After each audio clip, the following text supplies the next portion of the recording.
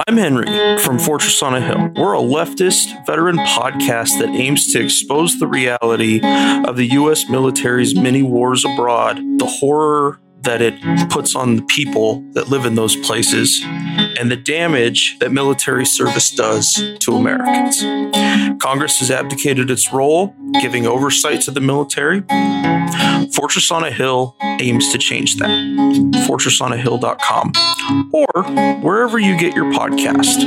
Now, back to Lions Led by Donkeys.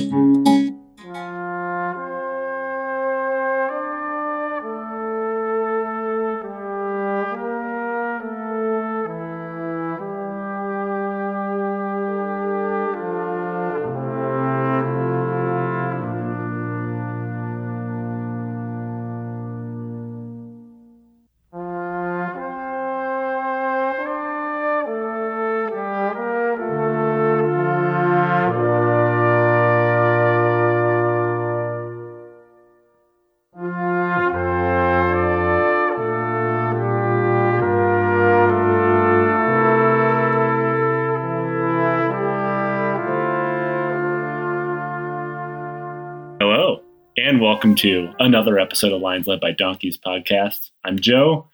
With me today is Rich. Hi. What up? Welcome back to the guest room that serves as my studio. Thank you. It's been a while. Yeah, it has. And, how have you been? It's been a long time since you've been on the show. I've been good, just trucking along. Got a new job, so that's nice within the confines of the military. Yeah. So. Forging the young minds of up-and-coming NCOs like Nick. It's the most important job in the Army. I mean, you thought yours was, but... Not even remotely. I hated every minute of it. I was talking about being a dependent. Yeah, I have been getting yelled at by angry right-wingers on Twitter and finalizing my next book, which is the worst part of writing a book. That may be an even more important job, getting yelled at by right-wingers on Twitter. Yeah, so somebody posted this thing called so it's a guy named Jack Posobiec, and I know you're not on the website, so you have no idea who he is, and you're a better person for not knowing. He is a right-wing grifter who is a naval reserve officer whose entire job it is urinalysis. Like, he literally just watches dudes piss in a cup for a living on his weekend of drill or whatever it is. And he started this thing called a MAGAphobe, which is someone who does not like Trump supporters. And I screenshot this. I did not quote tweet him. I screenshot it and said, these motherfuckers are trying to make a stupid red hat Jim Crow. He found it. This is like 500,000 followers and like a news segment. So that means he searched and found me, and I'm nobody at all, and try to sick his legions of smooth-brained boomer grandpas on me. And that has been going on for the last 12 hours. So you've had a productive day. I'm almost done finishing my book, Final Edits, which is nice. Which brings us to our episode. Not a good segue. So what do you know about anti-war movements? I know that there have been anti-war movements in history. Solid point. So most people think when you talk about anti-war movements, you think of Vietnam, maybe Code Pink during the lead up to the Iraq War. And we're not talking about either one of those today. We are going to be talking about an anti-war movement from within Nazi Germany called the White Rose. That sounds lovely. And they get my vote for being some of the biggest badasses of World War II and maybe of all time. So it's all started around 1942 at the University of Munich in Nazi Germany. Now, when you look at 1942 for Germans during World War II, it's a pretty critical time. The initial sweeping victories of the war were largely over. A German army had already attempted to take over Moscow and failed.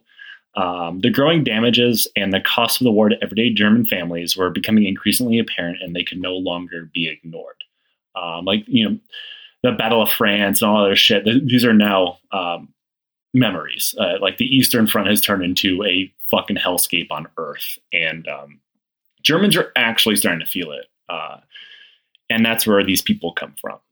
So the White Rose they're still not even sure how many members the White Rose had, but it all boils down to a certain core who is what we're going to talk about. And that is Hans and Sophie Scholl, Alexander Schmerel, Willy Graf, Christoph Probst, and lastly, a professor at their university named Kurt Huber. All of them except Kurt were college students. And it's kind of interesting where you can almost directly equate these guys to the Vietnam War movement, anti-war movement, because they were all in college and their lives were getting fucked over by some assholes. Not exactly equating Richard Nixon and Hitler, but, do with that what you will. So the kids that would eventually make up the White Rose led normal German lives for the time. Before the Nazis came to power, there's this thing called the German Youth Movement.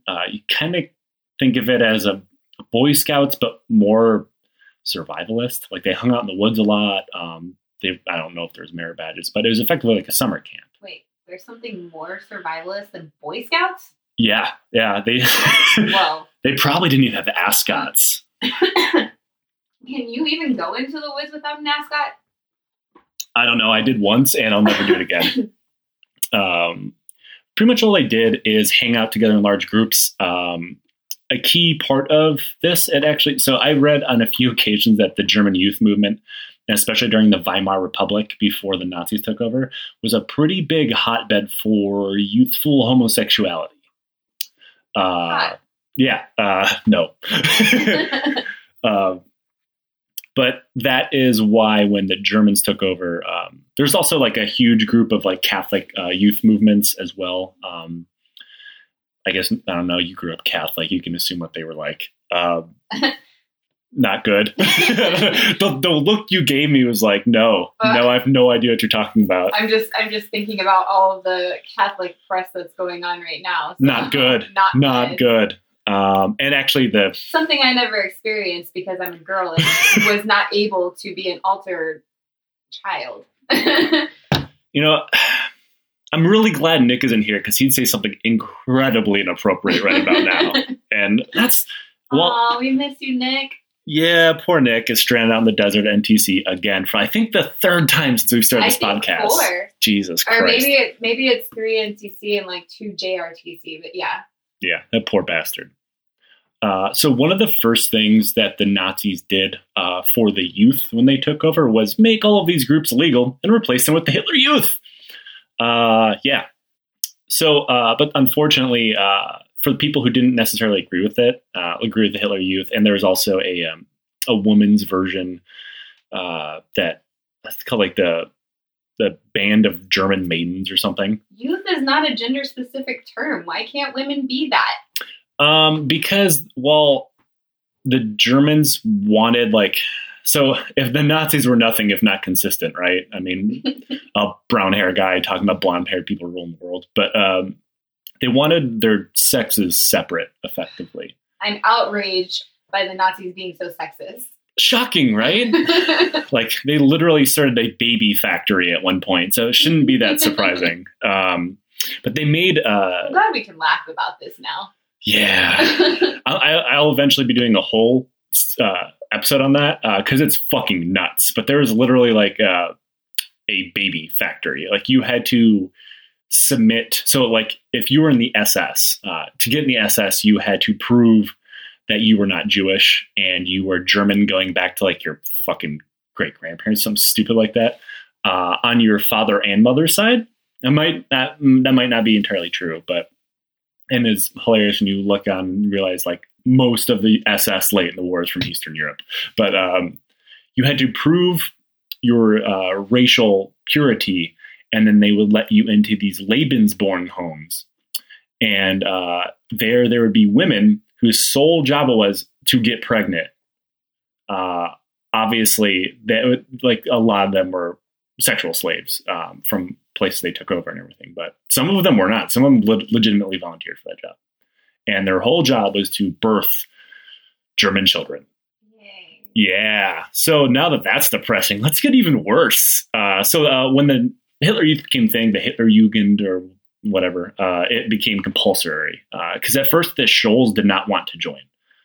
Their family was pretty religious. They're Catholic. And at first, the Germans in the Catholic Church the Nazis in the Catholic Church, I should say, did not really get along. That would change. But at first, they did not like them. So they ended up having to join anyway because they had no choice. But they also enjoyed like the things that they did there. Because, I mean, they're still kids. They enjoyed going out and doing kid shit with other kids, even though it was like half political ideology now. Most people think of the Hitler Youth now as they ended up in like the end of the war. Like there was some of the last surrendering German soldiers were Hitler Youth soldiers inside Berlin. This was not the case at first. It was pretty much the Boy Scouts with some political indoctrination. They also had some really shitty, embarrassing short shorts. Just a touch of political indoctrination. Like, hey guys, let's go have some fun. Also, someday you'll be killing Jews. Yeah. Let's go learn how to build a bonfire. Also, let's learn about the Fuhrer and how he gives us the ability to start fires. So soon the Scholls, who were mostly a liberal upper class educated class of people, would be introduced to Nazi oppression. Hans was arrested along with his friend Willy Graf for their previous membership in the German youth movement. Hans, it turned out, had been turned in for being gay, which was incredibly illegal in Germany. Ultimate sin. He was arrested in 1937 for this, for a relationship he had when he was about 16 years old. If this was only a few years later, the story would not be being told because Hans would have just been thrown in a concentration camp. But he missed the line. So good for him for now. So in 1941, the Scholls would come across a Catholic sermon by an outspoken anti-Nazi priest by the name of This is a long fucking German name. Clemens August Graf von Galen. Galen's sermon was decrying the Nazi euthanasia program, which is known as Aktion T4, which precluded the Holocaust. For people who do not know, T4 was the German program of murdering its own citizens, men, women, and children, if they were found to be sick, mentally or physically disabled, or people who they dubbed life unworthy of life. It's as horrible as that sounds. I don't even know to say that. So this was one of those many horrifying ways that the Nazis hoped to purify their Aryan bloodlines. And now, at first, so the first documented case of someone being euthanized by T4, they were given to the Nazis by their family. And this was all carried out by doctors. But that was not always the case. The vast majority of people killed in the T4 program were they were murdered behind their family's back. In the case of children, parents were outright lied to and told their children were being taken to, quote, special sections where they would be receiving improved treatment.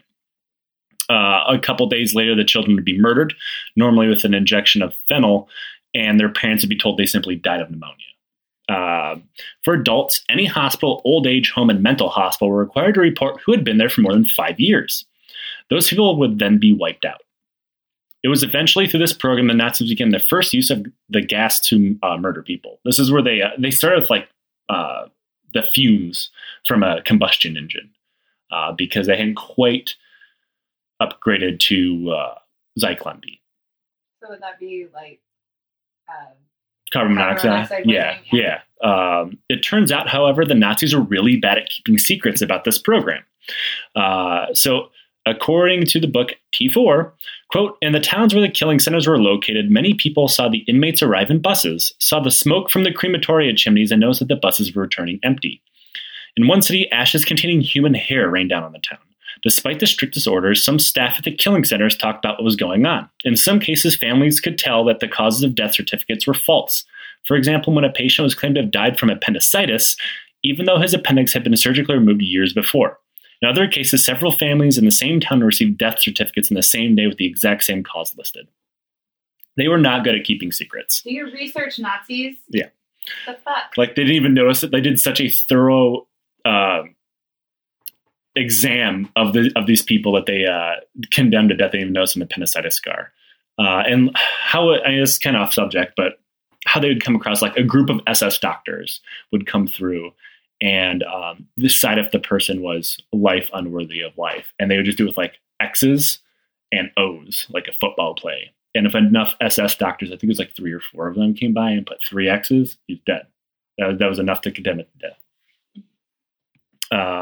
So by 1940, people were so terrified of leaving their loved ones or asylums, they just started bringing them home. Soon people were sending in letters that protested the government. The Vatican itself came down with a ruling that said what the Nazis were doing was against the rule of God and demanded they stopped. The German branch of the Catholic Church, however, stayed oddly silent. That's where our boy Galen comes in. He wrote that pamphlet, and it quickly spread across Germany.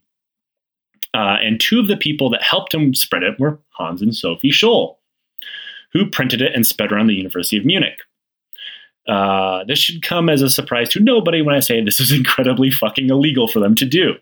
One member of the White Rose, George Wittgenstein, described what exactly they were dealing with at the time in Germany. Quote, the government, or rather, should I say, the party, controlled everything: the news media, the armed police, and the armed forces. The judiciary system, communications, travel, all levels of education from kindergarten to universities, all cultural and religious institutions. Political indoctrination started very early and continued by means through the Hitler Youth, with the ultimate goal of complete mind control. Children were extorted in school to denounce even their own parents for derogatory remarks about Hitler or Nazi ideology. Now imagine finding yourself in a situation like that and still breaking the law. They are... To put things pretty simply, they're way more badass than I have ever been in my whole life. Balls of steel. Yeah. It is surprising they're able to skitter around the Gestapo for as long as they did, being weighed down by fucking anchors between their legs. Can we think of a more badass word than skitter?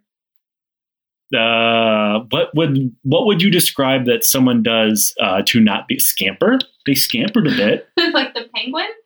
Oh, that's a waddle. That's definitely a waddle. No, Scamper is a penguin from an old cartoon movie. It's very cute. What movie has a scampering penguin in it?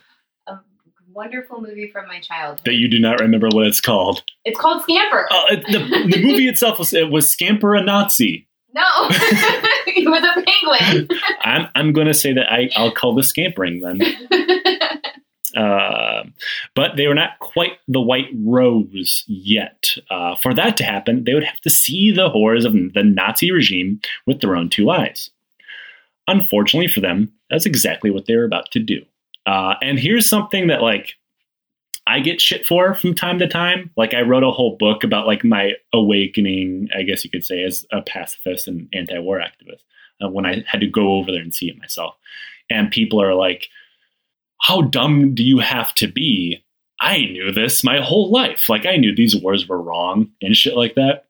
And I don't really get that attitude. Like, you can kind of understand things are fucky, but, like, not as bad as people make it seem. Because it's like, obviously these have to be lies. The place that we live in cannot simply be the Snidely Whiplash villain of the world. Like, people have to be lying about it. Well, and also there's, like, a grand scale that we're looking back on this at. Like, we have all of the information now, and we're looking at Germany as a country, whereas the people living there at the time are living in their homes with their families, and not necessarily, I mean, obviously they're affected by the political structure, but not necessarily in their everyday life, and not necessarily in a negative way. So, I mean, only the people directly affected are going to really know that there's something really bad going on. And remember, this is the 1940s. Then the radio signals you were getting, because I mean, there was TV, I think. No, there wasn't. Was there TV? I don't know.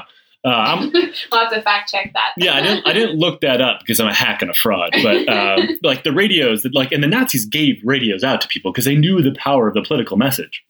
Gave them out for free.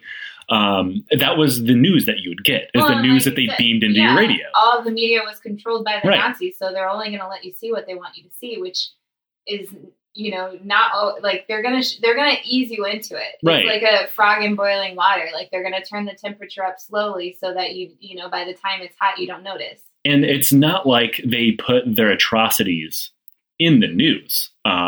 Like, people may have known concentration camps were a thing, and if you lived nearby one, you definitely knew they were a thing. but like you didn't think they're annihilation centers. Just like the vast majority of people who had family fighting in the wars didn't think that their cousin, who they grew up with being this nice, friendly guy, or whoever, going to the Eastern Front, they would never imagine that he had a hand in killing millions of people. And the idea, I mean, imagine if someone you knew to be very close to you was like accused of like a disgusting murder. What's the first thing you're going to say? He wouldn't do that. Yeah, of course. And like, imagine like the only fucking news that you're getting is from some hypothetical situation here where they're all just saying that they're innocent and he's doing good things. Which one are you going to believe? I mean, the White Rose or the people who'd become the White Rose at this point had found a dissident news source in the form of a Catholic priest. Like, and Catholics, like, they weren't the majority in Germany, and the Germans the German government did their best to like downplay religion as much as they could and get away with it. It's not like they're going to Google this shit on the internet. There's no other news source. So the idea that like they had to go see it firsthand, completely understandable. And that's where I'll go back on track.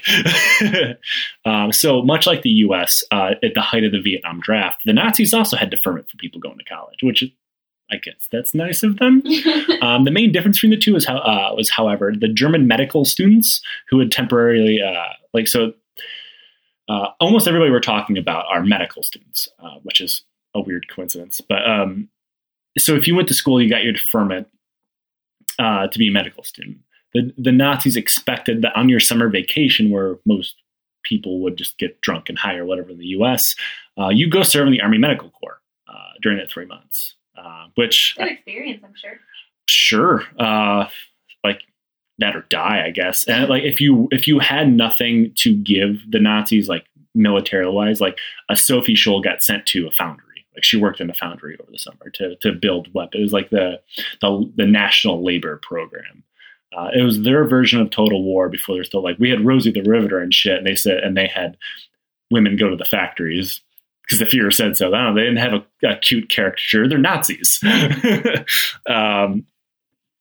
So during the same time, the Scholl's father was actually arrested for insulting Hitler. He was turned in by his own friend at work. So you can see how slowly but surely they're getting a very close firsthand experience of what Nazi oppression is. Not only did like one of them get arrested for being gay or having a gay relationship, their dad was arrested for probably saying a really shitty dad joke about Hitler. Because Hans, Alexander, Christoph, and Willie were all medical students, they're all sent up to the Eastern Front of all places in 1942, which makes me think they have some of the worst fucking luck on earth. It was there on the Eastern Front. They not only saw the horrors of one of the most terrifying theaters of war in human history, they also saw the gross mistreatment and mass murder of the Russian Jewish population. And most of the time people, so like we were just talking about, nobody knew about the massacres on the Eastern Front unless you're at the Eastern Front. That news did not go home. Either through the SS or their mobile death squads, which were known as the Einsatzgruppen, which, yeah, they definitely do those things. But the regular German army was heavily involved in the everyday horrible ultra-violence of the Eastern Front. Most people put that blame squarely on the SS, and it's just not true. Also, another bad thing for these kids' moral compass, Alexander spoke fluent Russian. So while German soldiers would never be able to communicate with the people they're oppressing and murdering, Alexander could understand all of it. So he heard firsthand accounts of the brutality being visited upon them by the German people. Willie Graf wrote a letter home that said simply, quote, "I wish I had been spared the view of all this which I've had to witness." Soon the feelings of horror and despair gave way to the conviction that they had to do something to stop this. At the end of the 3-month tour at the front, they all returned home around fall of 1942 and officially formed the White Rose. So this was just their summer break. Yeah. Wow. They're about 20 years old. They chose the name the White Rose from a book, as the White Rose was supposed to represent purity and innocence among the face of evil. The group quickly authored their first 4 leaflets and spread them around. I guess a printed leaflet was the anti-war resistors version of a podcast in Nazi Germany. A whole bunch of white kids get together. You call it a podcast. It's like a flock. They quoted extensively from the Bible, Aristotle, and Goethe, but most importantly, they talked about the things that normal German people had no idea about, like mass murder and genocide. This is a quote from the second leaflet. Quote, "Since the conquest of Poland, 300,000 Jews have been murdered in this country in the most bestial way. The German people slumber on it in a dull, stupid sleep and encourage these fascist criminals. Each wants to be exonerated of guilt. Each one continues on his way in the most placid, calm conscience, but he cannot be exonerated. He is guilty, guilty, guilty." And it's a really, I think, good way to tell people, like, because, the Germans came to power, the Nazis came to power in Germany. They had run for parliament or the Reichstag a few times, and they never won the popular vote. Like, I think they had like 25% support. And Hitler ended up just becoming chancellor because people are gutless assholes, and they just gave him power. So the Nazis at this point, there's flags and torches and all these things everywhere. But the vast majority of the German population was not like a rabbinate Nazi supporter. And they were hoping if they just kept their head down, everything would be okay for them and their family. And this would all blow over, the war would be over, whatever. But the White Rose is taking a different angle and saying, like, no, you're fucking guilty because sitting idly by is helping them. Were they like the only anti-war movement? They're one of the more well-known, and they are one of the more vocal because, like, there was conspirators, you could say. There's conspirators within the German military, the aristocracy. There was people who were anti-Hitler and anti-Nazi, but much like the people, didn't want to stick their fucking neck out because they knew what happened to people. Yeah, most people are for themselves. Yeah, most people have really strong moral convictions until they get visited by the fucking Gestapo. Which, fair enough. I'll give them that. I will freely admit, making this podcast would not be possible if I was worried about fucking the local police kicking open my door and murdering me. Like, I'm not willing to go that far. Your very cute dog won't let me stop petting him. Yeah, he's like that. Mm-hmm. We have two podcast guests with us today, and they're lazy ass dogs. At least this time they're not vomiting on the floor. Nick brought his dog over, and she vomited 6 times. What? 6 times. He needs to take her to the vet. And this is before I had a producer, so I couldn't get rid of it. So the White Rose print off thousands of these leaflets and spread around wherever they could. They generally targeted people like themselves, upper class, educated college students. They mailed them out to professors and students, and even managed to smuggle them to universities all across Germany. By January 1943, they managed to print off about 10,000 of their 5th leaflet. And this is, granted, this is not an automatic printing press they're using. It's this shitty hand-cranked thing. Someone just going to town all hours of the day. The leaflet managed to find its way all the way to the University of Berlin itself. Right around the same time that this leaflet, the 5th leaflet, started making its round, the German 6th Army was surrounded and destroyed when the Battle of Stalingrad finally ended. This had a massive impact on the German national morale. In one situation in the University of Munich, ground zero of the White Rose leaflets, a group of students violently rioted against the regional Nazi party leader who came to the school to shit-talk the male students for being in school rather than being in the army. He also apparently slut-shamed a few of the women because, before the Nazis took over, the Weimar Republic was incredibly liberal and progressive. I think they even legalized being gay, which is huge for the 1930s. Yeah. And women were pretty much allowed to do whatever they wanted. And then the Nazis came over, and they're thorough far-right conservatives, and women had to cover up and stay in the home and have babies to further the glorious Aryan race. So people weren't hugely cool with that. It was, fear that kept them in line, like most fascist regimes. But he slut-shamed female students, and he got chased out of there by angry students, which is fucking awesome. Good. Go students. Yeah. They should have beat him to death. So it is not exactly known how much the White Rose's activity really did account for the students' actions that day, but it's fair to say thousands of leaflets have been flooding the area. It may have done something to change the students' minds. I'm sure. I'm sure just the fact that they knew that other people felt the same way that they did. I mean, there's power in numbers. If you feel like you're, you have these thoughts, but you're alone, you tend to stay quiet. Yeah, definitely. But if you know that, one, they spark a conversation, you can kind of feel people out. Hey, you see this leaflet? What do you think about it? And if they start, saying the anti-Nazi rhetoric also, then you've got an ally. Yeah. And I mean, like I said, at the same time, the German Sixth Army was destroyed in Stalingrad. Hundreds of thousands of Germans are dead at this point. There's a very good chance that everybody in that room had lost a brother or a cousin or someone in their family. And was probably going to be there at some point. Very, very realistically, they were all going to die in the war if they didn't do something. But so watching the beauty of an anti-Nazi student riot breakout further emboldened the members of the White Rose, leading Kurt Huber to pen their sixth and final leaflet. And I have to say, they spit fucking hot fire. Quote, fellow fighters in the resistance, shaken and broken, our people behold the loss of the men of Stalingrad. 330,000 German men have been senselessly and irresponsibly driven to death and destruction by the inspiring strategy of our World War I private first class. Führer, we thank you. For those who are unaware, Adolf Hitler only ever reached the rank of Gefreiter or Lance Corporal in the military, which was... that they're also heckling? Yes. That's so great. Yeah. Your mama got one big titty and one little titty. We call the bitch Biggie Smalls. As they're just cranking the little hand thing.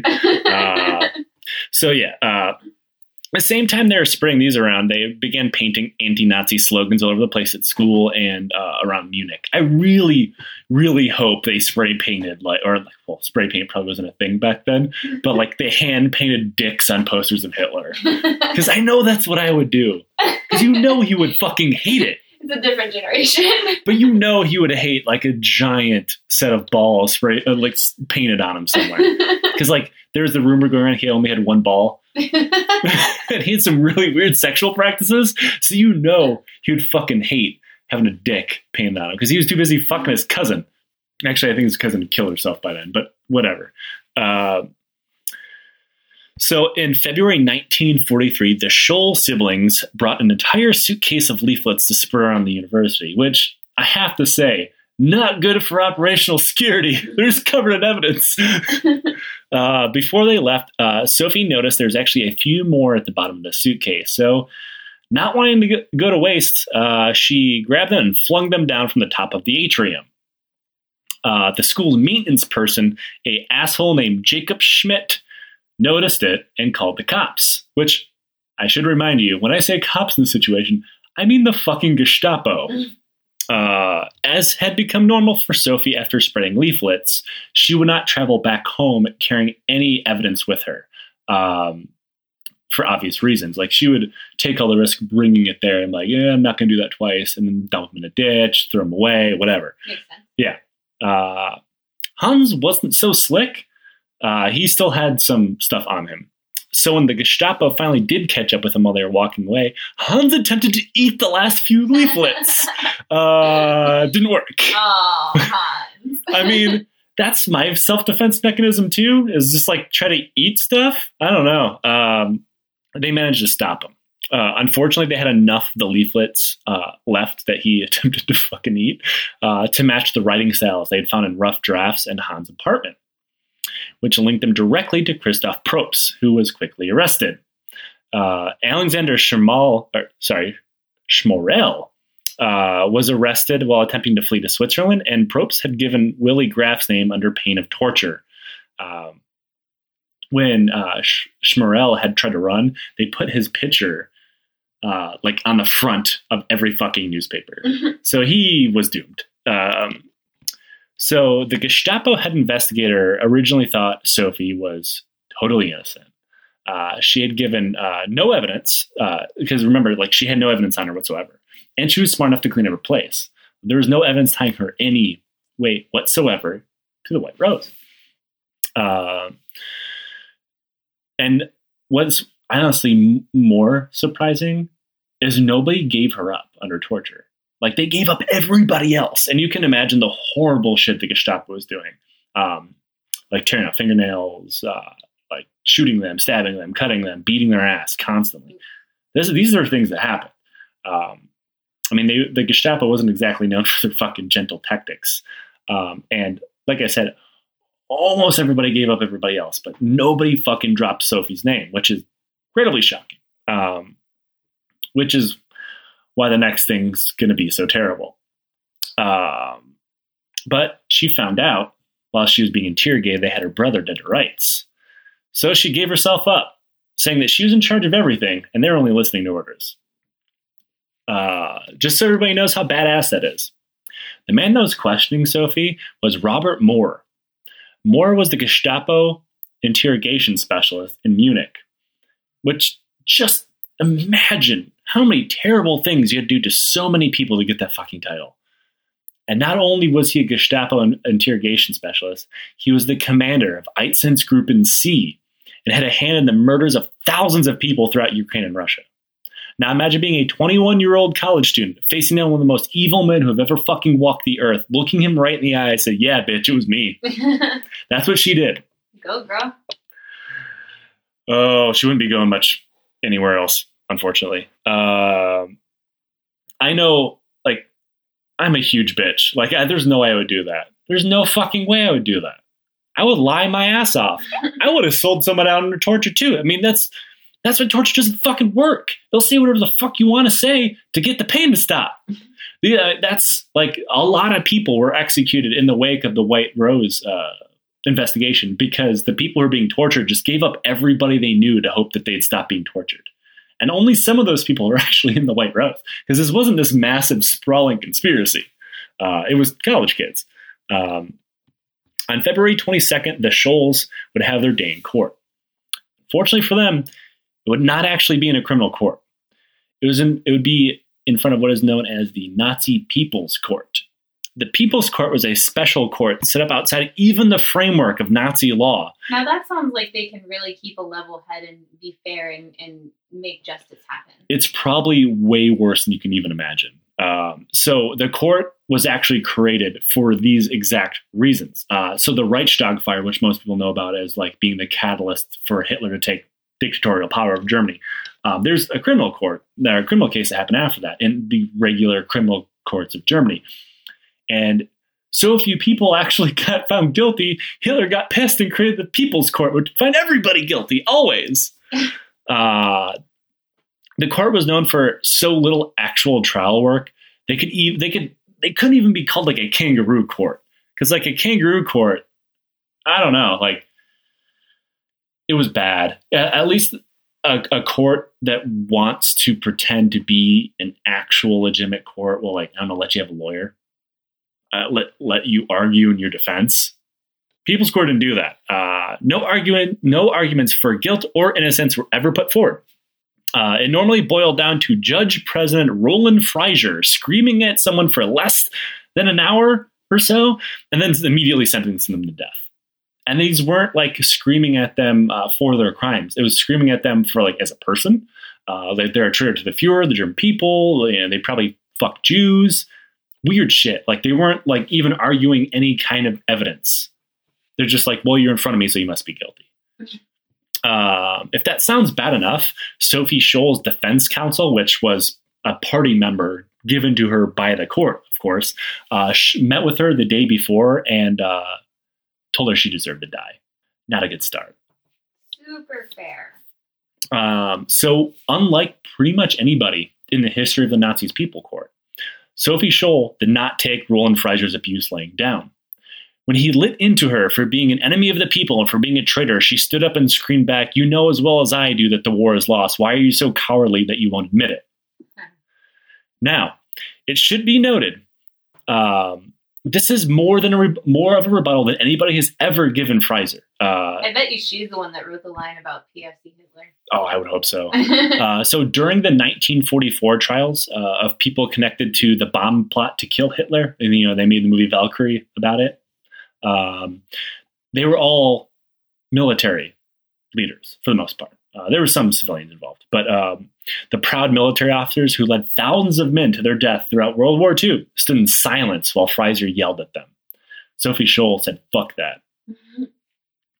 Death is unfortunately the same sentence that Hans and Sophie would be given, only minutes apart from one and they were put to death on the same exact day as their sentence was passed. While being led to the guillotine by Nazi executioner German names, Johann Reichardt, she reportedly told him, quote, "How can we expect righteousness to prevail when there is hardly anyone willing to give themselves up individually to a righteous cause? Such a fine, sunny day, and I have to go. But what does my death matter if through us thousands of people are awakened and stirred into action?" She was killed a few seconds later. Immediately after Sophie was killed, Hans was brought in. He walked in unaided to the chopping block, despite the fact he had been tortured for hours. Just before the blade came down on his neck, he screamed, "Eins lebe die Freiheit," or "Long live freedom." Johann Reichardt executed over 2,000 people in his life, and he stated before he died, "Sophie Scholl is the bravest person I've ever seen." She was a badass. Also, he wore a tux and a top hat while he was doing this, if this makes this any weirder. Seems unnecessary. Tradition. He was an executioner before the Nazis came to power and after. He actually helped I think his name's like John Woods, the American soldier who hung Nazi war criminals. He helped him with it because he'd been doing this for years. He's a professional. He'd been executed. Like he wasn't a Nazi. He's doing his job. It's a tough job. Unfortunately, his job's a fucking monster. And he ended up, his son ended up killing himself because of what his dad did for a living. And then Reichardt died poor and insane. So, fuck you, fucking Johann Reichardt. One by one, each main member of the White Rose would soon follow Scholz to the gallows. One of the only survivors was a woman named, and I am going to fuck this name up, Trouty Lafrenz? Trouty? It is spelled Traute. I'm saying Trouty. Trot sounds better than Trouty. Old Trouty. So she was saved through a combination of luck and Roland Frasier having the day off. She managed to conceal most of her involvement in the leaflet spreading, when in reality she had been the main White Rose member in Hamburg, Germany. She was originally slated to go on a court docket with several other members of the White Rose on Hitler's birthday. The docket was so crowded that Freisler moved her to a different judge's docket on the same day. Everyone in Freisler's docket was executed, as was per usual. The other judge gave Lafrenz a year in prison. That was it. Huh. She was released and then was once again arrested by the Gestapo because Nazis are fucking assholes and don't care about their own laws, and then put on trial for the same exact thing. She was moved to a different town because of Allied air raids, and her trial was set for April of 1945, during which time she was almost certain to be executed. There's no way she was going to escape it twice.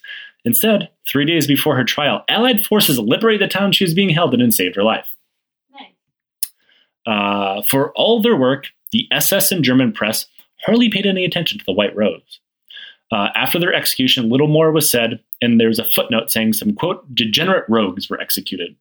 But that was definitely just propaganda to minimize their impact. SS Gestapo reports at the time note that the White Rose's leaflets were causing a lot of unrest in the German populace. More importantly, among the same ages of people, they're trying to go get the fight.